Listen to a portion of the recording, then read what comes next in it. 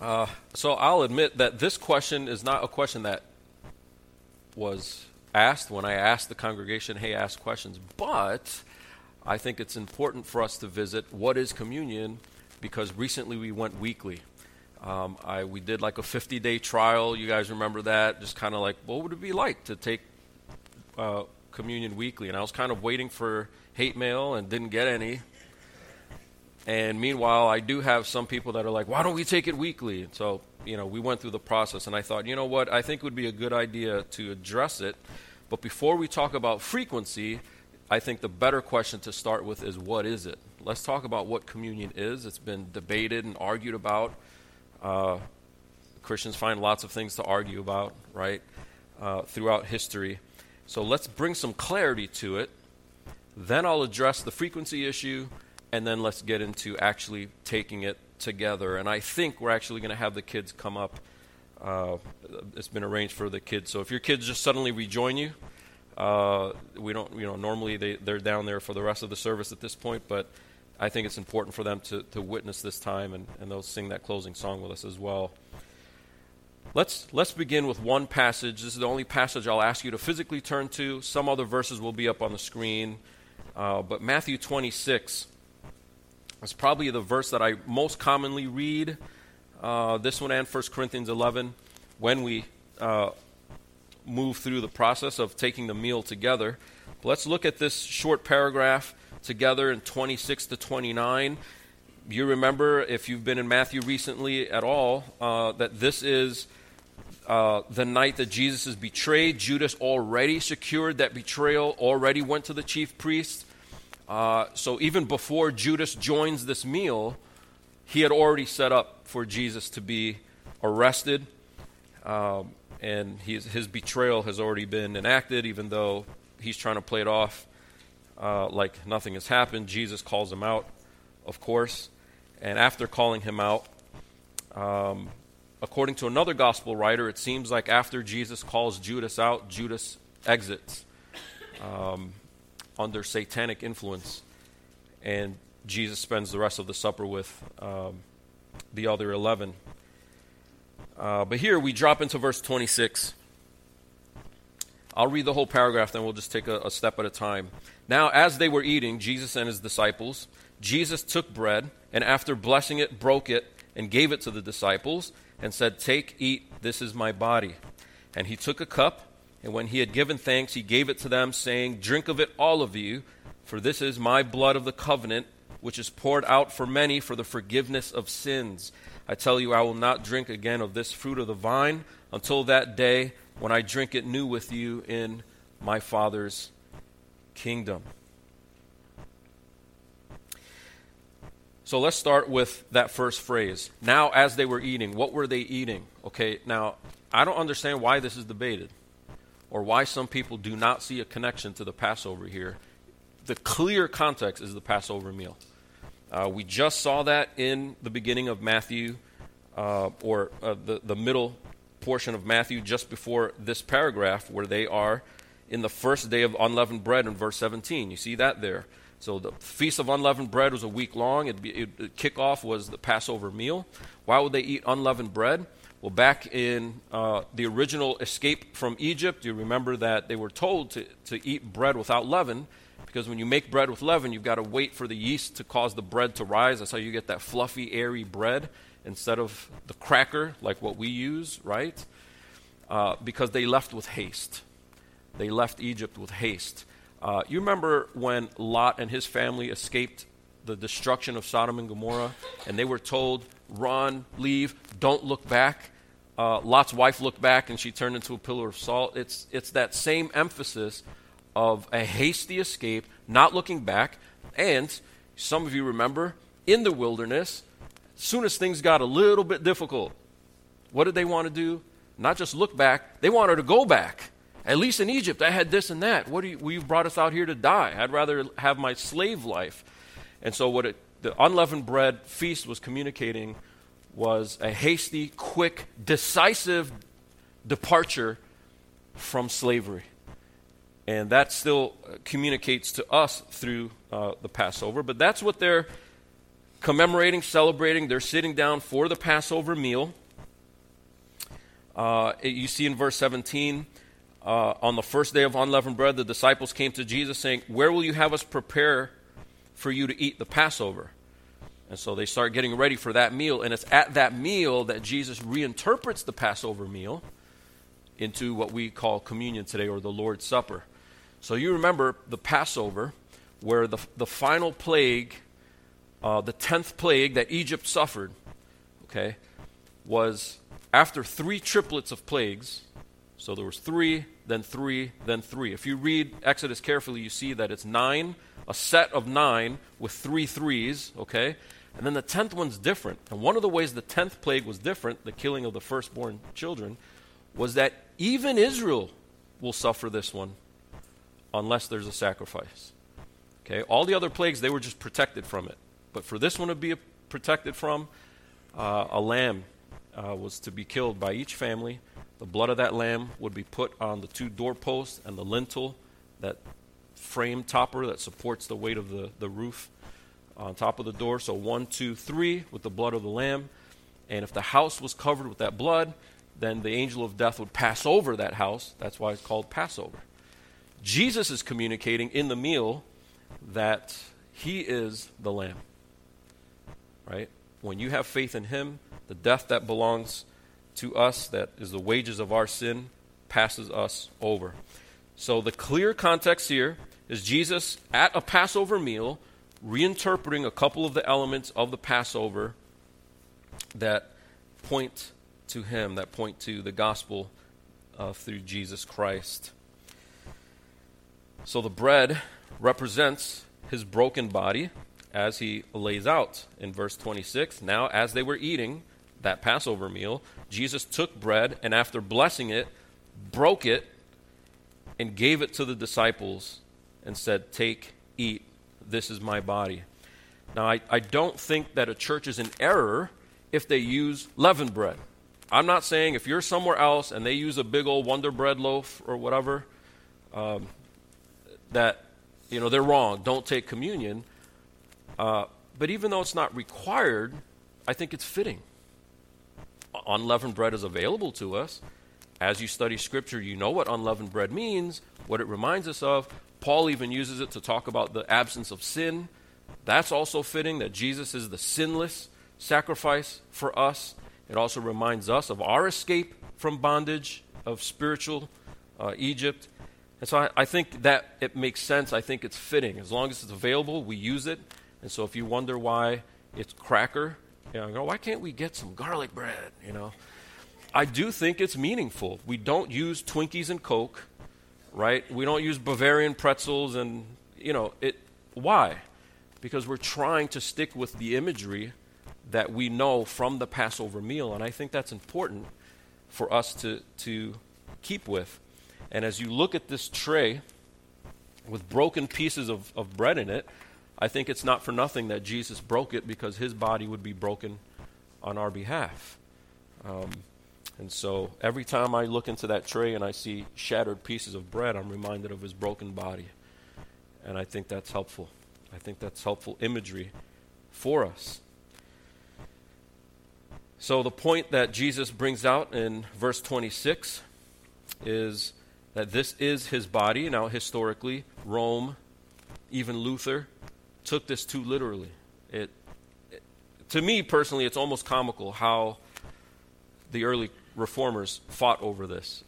A lot of the reformers thought Luther just wasn't taking it too. He wanted to kind of, keep as much of the Roman Catholic stuff as we can. We don't have to overthrow everything. And a lot of the other guys were like, nah, man, it's not literally his body. So Roman Catholics believe to this day that when the priest says the blessing, even though it looks like bread and it looks like wine, we use juice, all right? It looks like it, but it actually is not it.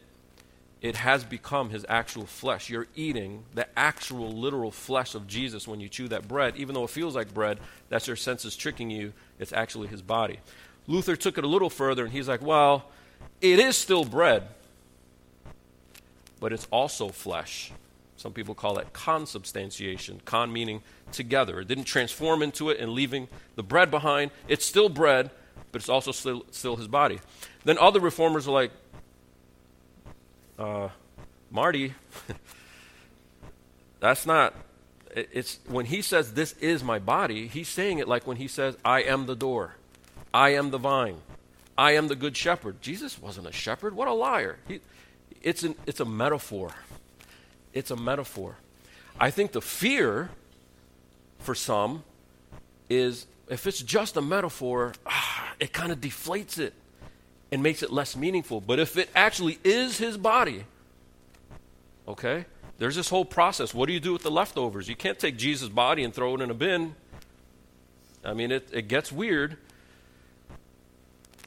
But the fact that it's a metaphor, I don't think should lose meaning, because metaphors are meaningful. The sign represents something significant. So I don't think we're supposed to take it literally, but I also think that it's important for us to note that it's not just a sign. It's not like, communion cracker, it's not just a sign. It's meaningful and it's weighty. Let me take you to one verse. I think we have it for you here in 1 Corinthians 10. 1 Corinthians 10:16. Listen to how Paul explains it. Yes, it's a sign, it's a symbol, but he says the cup of blessing that we bless, no argument here that he's talking about communion. The cup of blessing that we bless, is it not a participation in the blood of Christ? The bread that we break, is it not a participation in the body of Christ? You see that language? It seems that Paul sees more than just an enactment, but an active participation, a real partaking of something deeper than a symbol. Okay? And Paul, actually, that's why he teaches them later on, this matter is so weighty. If you've never heard this before, you might trip on this for a second. Paul teaches that communion is so weighty.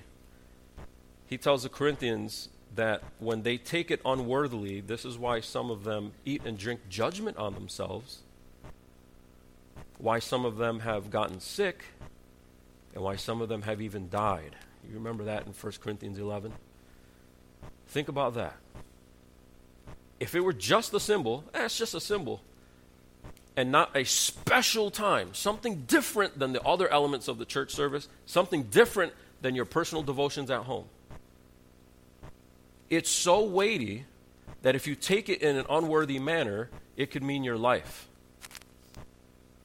That's what Paul explains to the Corinthians. Now, I don't think that means when you're sick, you should go, man, how did I take communion last week? Like this continual paranoia that maybe you're sick, maybe you're ill because of how you took communion last week. But I don't think we should just write it off like it's just the same as any other thing we do in the Christian life. I don't think it's the same as any other thing we do in the Christian life. When Paul in 1 Corinthians 10 tells us we're participating in the blood of Christ, we're participating in the body of Christ in such a significant way that when we do it wrongly, we can run into some real trouble.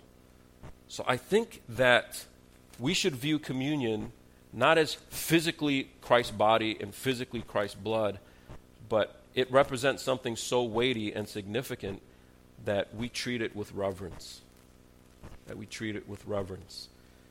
It's not snack time.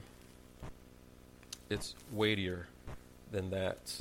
It calls to mind and to heart the gospel and Jesus allowing us to be passed over by judgment and experiencing life instead. That is weighty. So the primary point of connection here is that while Christ's enemies are going out and plotting his death, he communicates to them, to his disciples, what his death means. The gospel writers tell us, all the gospel writers tell us this happened on the night Jesus was betrayed. When Paul reiterates the Lord's Supper to the Corinthians, he reminds them that this was the night that Jesus was betrayed. The betrayal and arrest parallel that plague of death that should be upon us all. And while that death was being plotted, he's telling the disciples, I'm taking the death for you. And so it's a somber moment. And during this betrayal, And leading up to his arrest and execution, Jesus teaches his disciples he's the Passover lamb. Death is going to cover many through forgiveness. Look at verses 27 and 28 in Matthew 26. He explained the bread piece, and then verse 27, and he took a cup, and when he had given thanks, he gave it to them, saying, drink of it, all of you, for this is my blood of the covenant, which is poured out for many for the forgiveness of sins. So his blood being poured out accomplishes something, but it doesn't accomplish something for everybody. It accomplishes something for many. Who are the ones that it accomplishes something for? The forgiven people. It accomplishes forgiveness for those who repent and place their faith in Jesus Christ. It's open to all, but it accomplishes forgiveness for many, for those who are they're at the family table. That's important. And so, the forgiveness of sins is an emphasis that we place every time we approach the table. Every time we're taking the bread and taking the cup, we're thinking about forgiveness. You'll notice that I remind us, hey, we should confess and we should think of the ways in which we are unworthy, bring that before the Lord. But the reason why we do that is that through repentance, we experience forgiveness afresh, and we're reminded of forgiveness. We don't leave here after taking communion like in a condemned spirit, but in a forgiven one. And so while it's somber, it's also glorious. While it's dark, it's also has the splendor of God's forgiveness and brings us out of darkness, brings us out of despair. It should be a hopeful time. It should be an encouraging time because we recognize that we are passed over in an effective way and that forgiveness is purchased for us through Christ.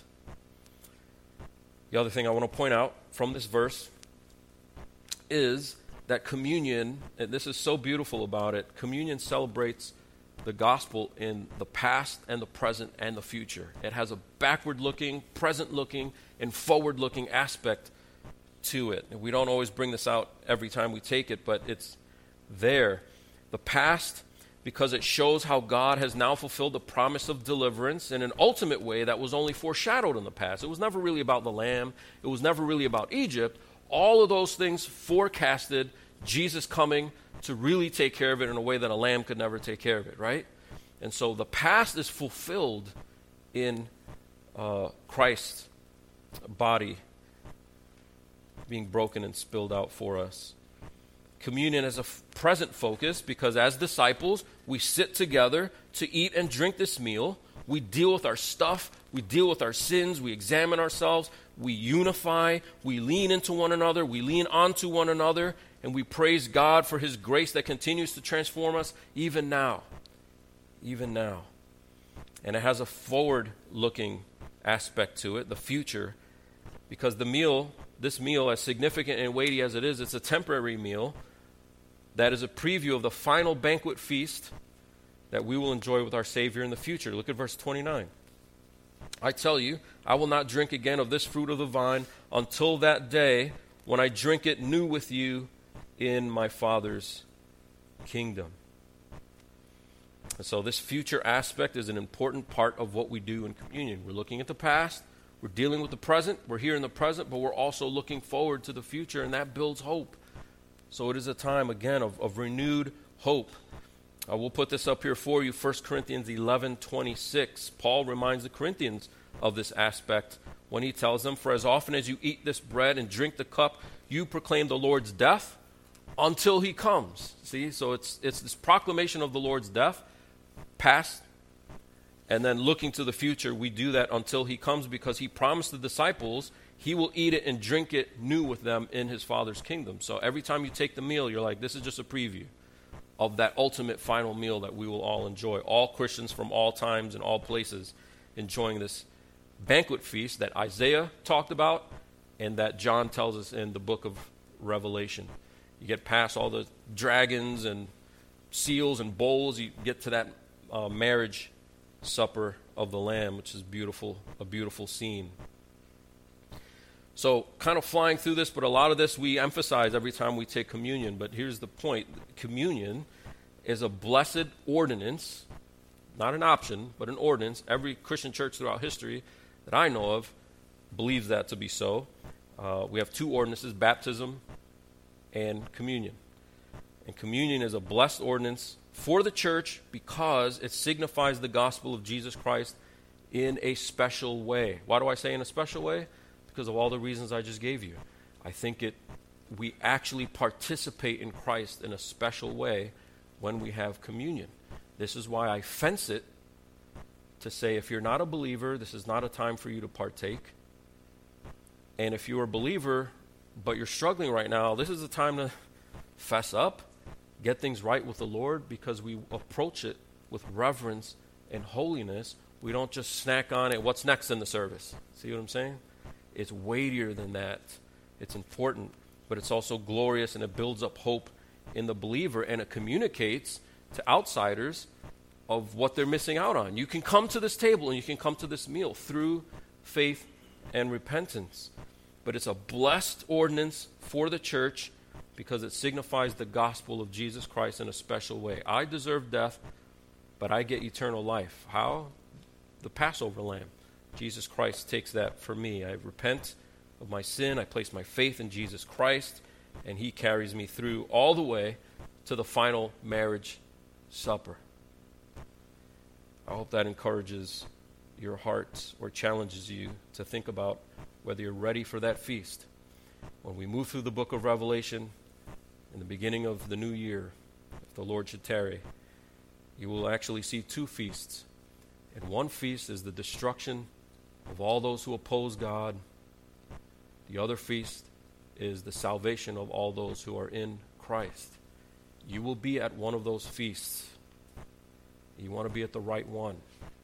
At that time, the option is no longer available to you, but it's available now to make sure you're at the right table. That's what communion is. Now, in terms of application, there are so many ways we could go with it, but what I want to do is talk about the issue of frequency. Why? Because for our church and for our purposes, we recently went to a weekly observance of communion. Now, when I got here 15 years ago, someone might correct me if I'm wrong, I'm pretty sure it was quarterly, 4 times a year. And I asked the elders, hey, would anybody object if we went once a month? And it was like, no, I think it's fine. And then we went once a month pretty much right away when I got here. And that's how it's been for almost 15 years is once a month. Now, my plan wasn't let's get them once a month, then I'll get them weekly. Then before you know it, it'll be every day. You know, I wasn't trying to, it wasn't a scheme. I just thought, wow, quarterly is really infrequent. I think most people are kind of used to at least a monthly. Why not? Nobody resisted. I was like, okay, so let's do it. Over the years, people have approached, hey, how about we do it weekly? Why not weekly? And over time, I started realizing I don't really have good answers why we shouldn't do it weekly. But I started being compelled by various reasons as to why we might consider doing it weekly. Does that make sense? So I'm not saying churches have to do it weekly or that church is messed up, because then we were messed up for a long time, okay? And lots of churches are, even churches that I love and respect. But sometimes we don't have to think just in categories of let's just do what we have to do, and that's it. We get to take communion weekly. And if I was a good preacher at all, what I was trying to do is convince you that it's a privilege to participate in the body of Christ. So I want to give you several reasons why I think it makes sense or it's good for us to celebrate every week. Okay, every week. I'm going to give you 11 reasons. Why 11? Because that's how many I came up with. It's not a magic number. You know, at first I thought 10, and then I was like, maybe I'll do 12. I don't know, 12, kind of a biblical number. I have 11, I don't know. But we'll move through these pretty quickly. Some of these are appended to verses, but especially the first one, and I think the most important one. Even though the Bible doesn't give us an explicit command, you must take weekly. It's not an explicit command. I think it seems like weekly is the biblical pattern. What I mean is when you observe the churches in the New Testament, it seems like they took weekly. So it's not a command, but it seems like they were doing it. And to me, it seems like we would need good reasons to go, nah, it's better to do it monthly. But if it's not better to do it monthly, why reinvent things? Why not do things the way they did? Maybe you're unconvinced. Let's look at a couple passages real quick. We'll put these on the screen. The first one is Acts chapter 2. 2 verses here, 42 and 46. Look at verse 42. Talking about the church, the disciples, they devoted themselves to the apostles' teaching and the fellowship, to the breaking of bread and the prayers. Now think about how committed we are to 3 of the 4. Every time we gather, there's got to be teaching. Right? Even in our prayer meetings, somebody stands up and says a couple words, But in the normal gathering of the church, what we would call the Sunday morning service, you have to have the teaching. It'd be completely bizarre if we weren't committed to fellowship. We don't greet one another on the way in. We leave and we're just straight to the car. We're over here like, hey, have meals together. Right? And a lot of us do, and we try to stoke that. We're committed to it because it's fellowship. It's our middle name for a reason. It's biblical. Christian Fellowship Church. So teaching and fellowship, and could you imagine a church service with no prayers? We're just going to bang through the service, boom, boom, boom, no praying. Well, we pray multiple times, right? We pray in the beginning. Lord, help us to start off. Before that, we have our pre-service prayer. We pray for the sermon, we pray for the kids, we pray for the offering, we pray for the communion, we pray after, we close in prayer. There's prayers all over the place, and no one bats an eye. We would bat an eye if there weren't any prayers, because that would be unbiblical. We're committed to teaching, fellowship, and prayer. Now, breaking of the bread, you've got 2 options. Either that just means they were committed to going to Chipotle every week. We got to eat. We're committed to. Well, who's not committed to eating? You'll die if you don't eat, right?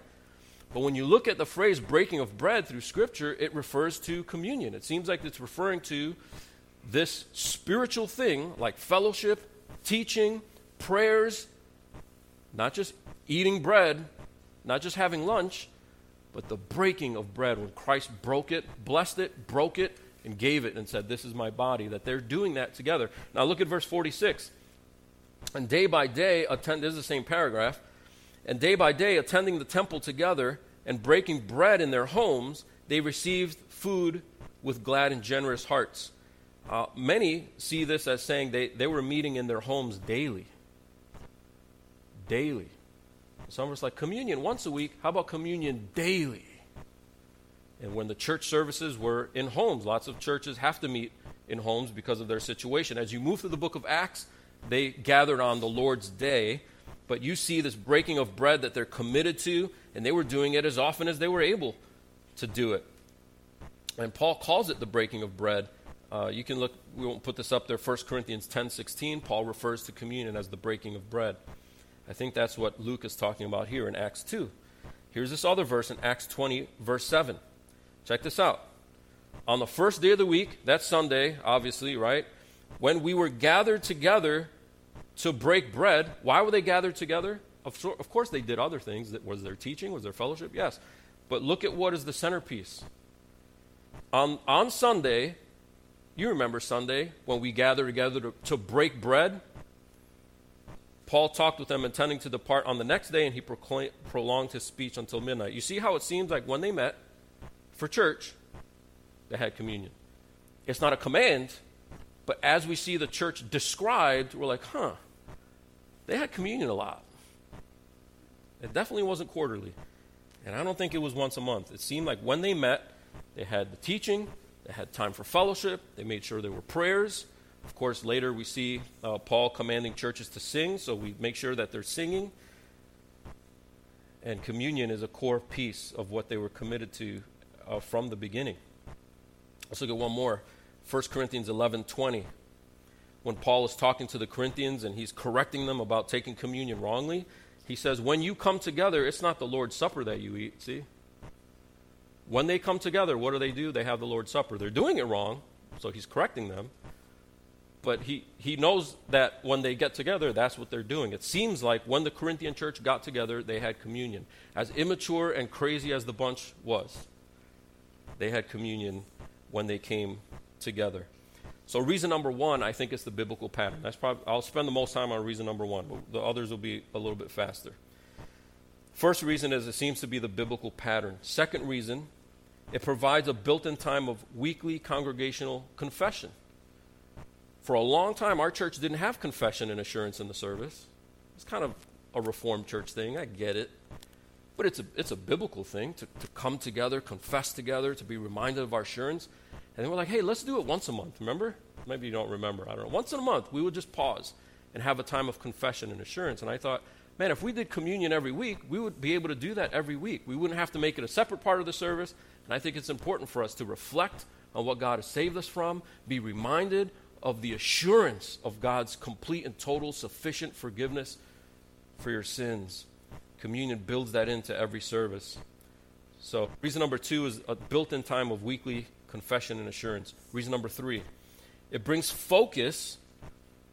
into focus our fellow brothers and sisters, prompting us to make wrongs right and reconcile with one another in order to take communion in good conscience. I'll say that again another way. Communion forces us to focus on and examine ourselves in relation to one another. When you read 1 Corinthians 11, he emphasizes their relationships together. And the reason why the Corinthians were taking communion wrongly is because they're pushing each other out of the way to take it. Some of them got extra helpings, and some of them got to an empty plate and didn't get to eat. And he's like, that's wrong. You guys are wrong there. That's why you're eating and drinking judgment on yourself. So communion is not just a one-way relationship with me and God, it's us together. Okay? And that is hugely important. More than once in the past year, let me let you in a little window into pastoral ministry, but more than once in the past year, the reality of upcoming communion, when we were doing it quarterly, the reality of communion coming up this week urged reconciliation between brothers sooner than it would have otherwise. I remember one conversation I was having with one brother, and I was talking about how another brother in our church is having a hard time relationally with someone else, and this person was privy to the conversation. And the person I was talking to said, well, I hope they get that fixed soon, because it's Communion Sunday this Sunday. What is that brother saying? You can't come and approach. I hate the brother next to me, but I'm going to partake. That is eating and drinking judgment on yourself. You don't want to approach the table like that. You have an unreconciled beef with somebody else. And Scripture commands you to, as far as it depends on you, to be at peace with other people. Now, some bridges can't be built. You try your best. But some of us, we're the ones that burned it, or we're glad it's burned, and we hold a grudge, or we're bitter with somebody else. And we're like, forget them. I'm taking communion for me. That's wrong. Now, what I'm saying is, why have that pressure applied once a month? Why not have that pressure applied every week? Every week, we're forced to not let the sun go down on our anger because we're going to approach a table. We're not just going to sing songs. We're going to stand up in front of everybody else, or today it's going to be brought out to you. And we're going to bank on the fact that God has called us together as a family and as a body. And I think having communion apply a little bit of pressure, like, hey, are you good this week? Are you good? Or are you going to kind of come in and out of church service? Communion is another way that's kind of like, hey, let's not allow that. Let's actually face our stuff and deal with it and not let things fester between brothers and sisters. After that happened a couple of times in our church, I just thought, man, wouldn't it be better to have communion be sort of that guardian watching over us, watching over our unity each week, rather than punting it every 4 or 5 weeks. I think we want to invite that kind of thing. Number 4, the above points, I think, mean that celebrating the Lord's Supper brings a greater weight to the service as a whole. And weekly observance means every Sunday is as weighty as the previous. We struggle with this, I think. We have Easter Sunday. Some churches are like, it's Mother's Day Sunday. Okay, well, every Sunday is Resurrection Day, okay? Every Sunday is Easter. I'm fine extra celebrating it once a year. But it's not like the rest of the year, it's just a regular Sunday. This beefs up the weightiness of the service every Sunday. Instead of like, we have regular services, but this is Communion Sunday. We should actually go to this one. This makes each service as special as the previous and as special as the next. I think it's important. Number 5 is going to surprise you. 5th reason why I think it's good to do communion weekly is because it becomes more routine.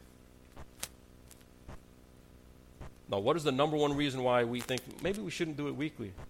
It's too routine, right? I'm actually saying that's a positive. Some would say, no, I think it would be too routine. What they mean is it would be too monotonous. It'll lose its meaning, etc. Okay? But I think routine is a good thing when the thing that's practiced is a great thing. Routine is a good thing when the thing that you're routinely doing is a great thing. We routinely talk about giving. Every Sunday we talk about giving. Every Sunday we do a call to worship. Every Sunday we have a sermon. Every Sunday we sing songs. Many of you routinely, daily even, I hope, have devotional times, right? You don't say, well, if I read and pray every day, it'll kind of lose its flavor. Now you might say, well, I get to read a different passage every day. That's okay. Sometimes we lead communion from Matthew 26. Sometimes we lead communion from the Gospel of Luke. Sometimes we lead communion from 1 Corinthians. Sometimes I emphasize forgiveness. Sometimes the emphasis lands on hope. Sometimes we pass it out to you. Most times you come on up and get it, right? Once in a while it's after the sermon. So there are variations, but we don't do that with other elements. Oh, are you seriously going to get up there and pray for offering? We did that last week, right? Is he preaching again? Why can't we just play a movie? Like he preached. He preaches every stinking week, right? Maybe some of you do say that. I don't know. I haven't heard the complaint yet, but what I'm saying is these things don't become monotonous just because they're routine. Lots of routines are great, right? You don't say, well, I worked out yesterday. What's the point of working out today? It doesn't make sense in other categories where we deem something important. We do it frequently because it is important. And if we're participating in the body of Christ, that amazing privilege to take part of a spiritual exercise where on the negative side, you could experience judgment, but what is the positive side to that? You experience grace and mercy afresh. I think we want to be routine with the things that are excellent for us. Quickly, number 6. Communion relieves the pastor and elders of the pressure to say everything about communion every time. You know, when we did it monthly, I was like, man, there's so much to say about communion. It's about forgiveness. It's about hope. It's about community. It's about forgiveness of one another. It's about the people that are sitting next to you. It's about the Passover. It's about looking forward. It's about the marriage supper of the Lamb. Weekly, I get to emphasize one thing, and the next week emphasize the other thing, and you can just keep emphasizing all of these wonderful aspects, and I think that's helpful for us. Number 7, it's practical. But if someone is unable to attend the communion service, let's say they were sick or something happened, they were unable to attend, they would have to wait another month to partake. So if we have it monthly, imagine somebody is sick on Communion Sunday. When can they have communion again? How long did they wait for communion? 2 whole months. Something that Christ commanded us to do, and we see New Testament churches doing it weekly, and one of our members has to do it, miss it 2 whole months because they were sick on a Sunday. Then that Sunday they came back. They're volunteering in CFC Kids 3 months now. I didn't like doing that to some of our people, some of our volunteers. I thought, why not do it weekly? And so if you miss it, okay, you come back next week and we have communion again. Number 7, if someone is unable to, no, that was number 7. Okay, number 8. Number 8, communion is effective. Communion does something. We touched on this already, but it applies grace to us in a special way. It enlivens hope by turning our attention to Christ's return. It unifies us by turning our attention to each other. It renews our relationship with the Lord through confession and assurance. It provides a physical, watchable witness of the gospel to unbelievers and even our children. So there are real benefits to it, actual benefits to it. Why not do it weekly? Number 9. This allows other elders the opportunity to lead the time. Once in a while you'll see Aaron up here and I'm off to the side. Why do we do that? I got tired that week? No. I'm not the only elder here. That's why. And to get our other guys up front, for you to hear from them, for them to officiate something like that, I think it's important. We fence the table together. We shepherd this flock together as a group. And so doing it weekly allows a little bit of flexibility there with the rotation. I think that's important for them. I think it's important for the congregation as well. 2 more quickly. Number 10. On the logistical side, just speaking of logistics, does it really make the service that long? At first, I told Ben, I was like, maybe we just do one less song. I don't know. It's like, well, let's try it without changing anything. And it's just a few minutes longer. And so logistically, we just have to buy a little bit more. Our volunteers are doing it weekly instead of monthly, but we can rotate that as well. And it's not a big ask, but there is a big benefit. There is a big benefit on it. Finally, it provides a super clear gospel presentation every Sunday. I try to connect each sermon to Christ, but depending on the text, that may be more or less time in the sermon. But however much I do it in the sermon, there is a clear gospel presentation. You bring your unbelieving friend, your unbelieving spouse, your unbelieving kid. Somebody comes, they found us on the website, or who knows why they came here, and they don't know Christ. Will there be a clear gospel presentation for them to consider? There is if there's communion. Not only do they hear it, they see it.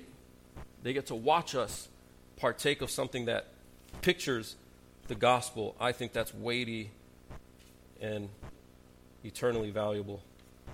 Let me conclude with this.